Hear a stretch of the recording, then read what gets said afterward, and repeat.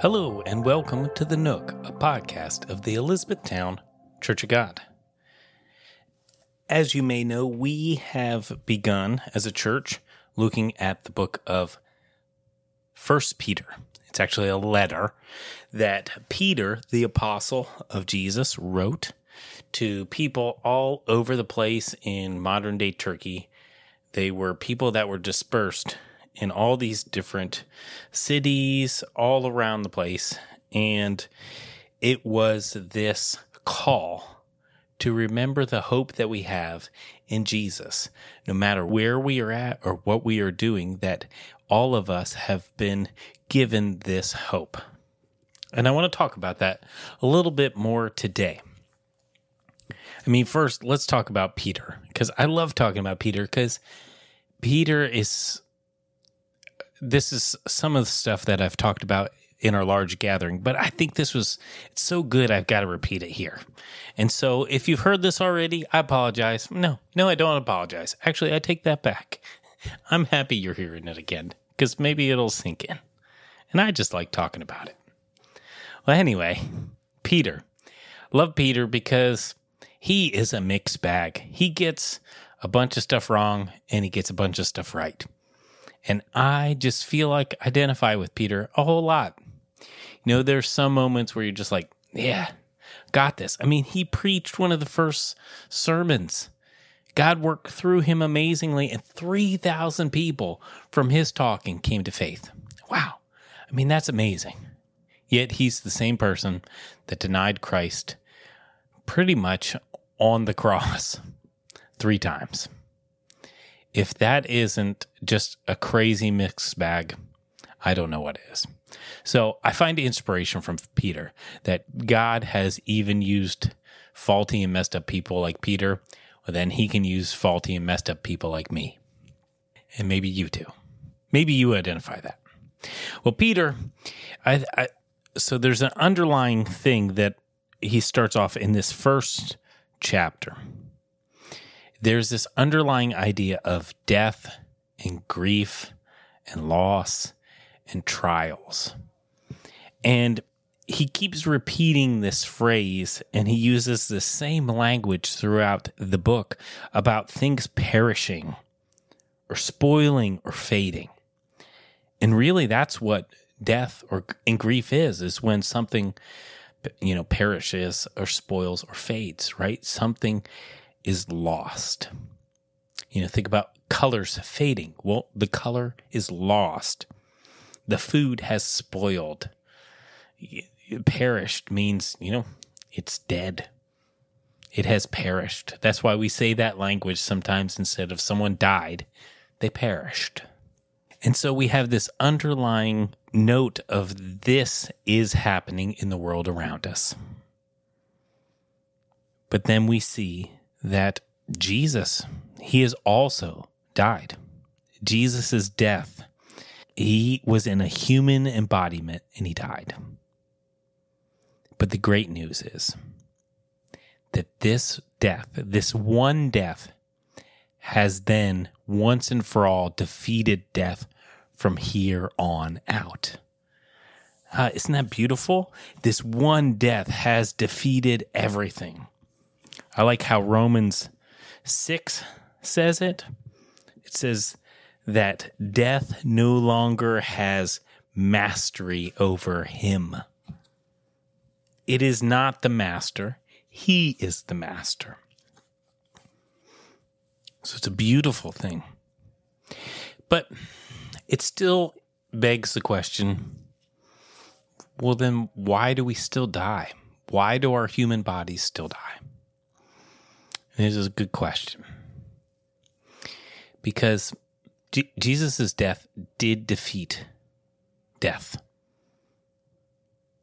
Death's power is gone. It does not have the final say or the final control. But the thing is God's plan isn't done yet. So death is still present. Death's power is gone, but it is still present among us. And that leads us to this next part. God's plan his purpose, this journey that we are on. Peter uses this language, though now for a little while, showing that there is time that has to pass. Because God's plan and purpose is still undergoing. It's still happening. And this, knowing that we are in this time, that leads us to this thing we call hope.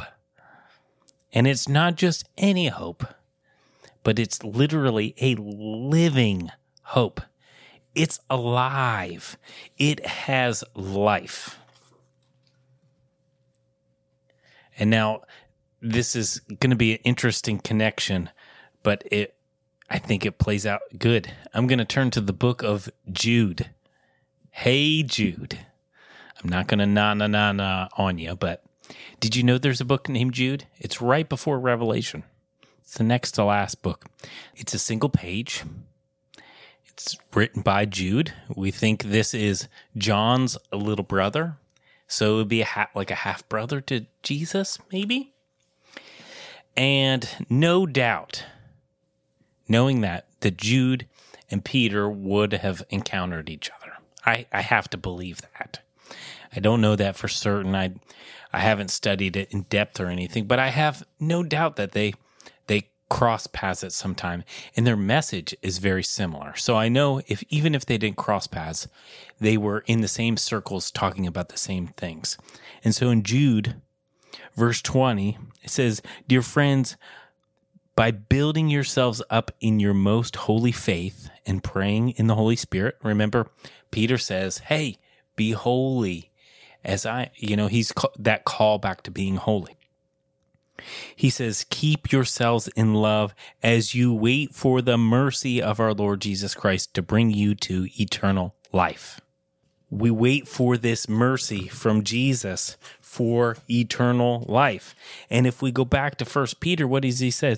In his great mercy, Jesus has given us new birth into living hope through the resurrection of Jesus Christ from the dead. Jesus defeated death. He rose again. And out of that, we receive new life. We receive new birth, just as Jesus came back to life. And it's not just another lifetime, right? We don't get just another 80, 90 years. No, this is eternal life, an ongoing, never-ending existence.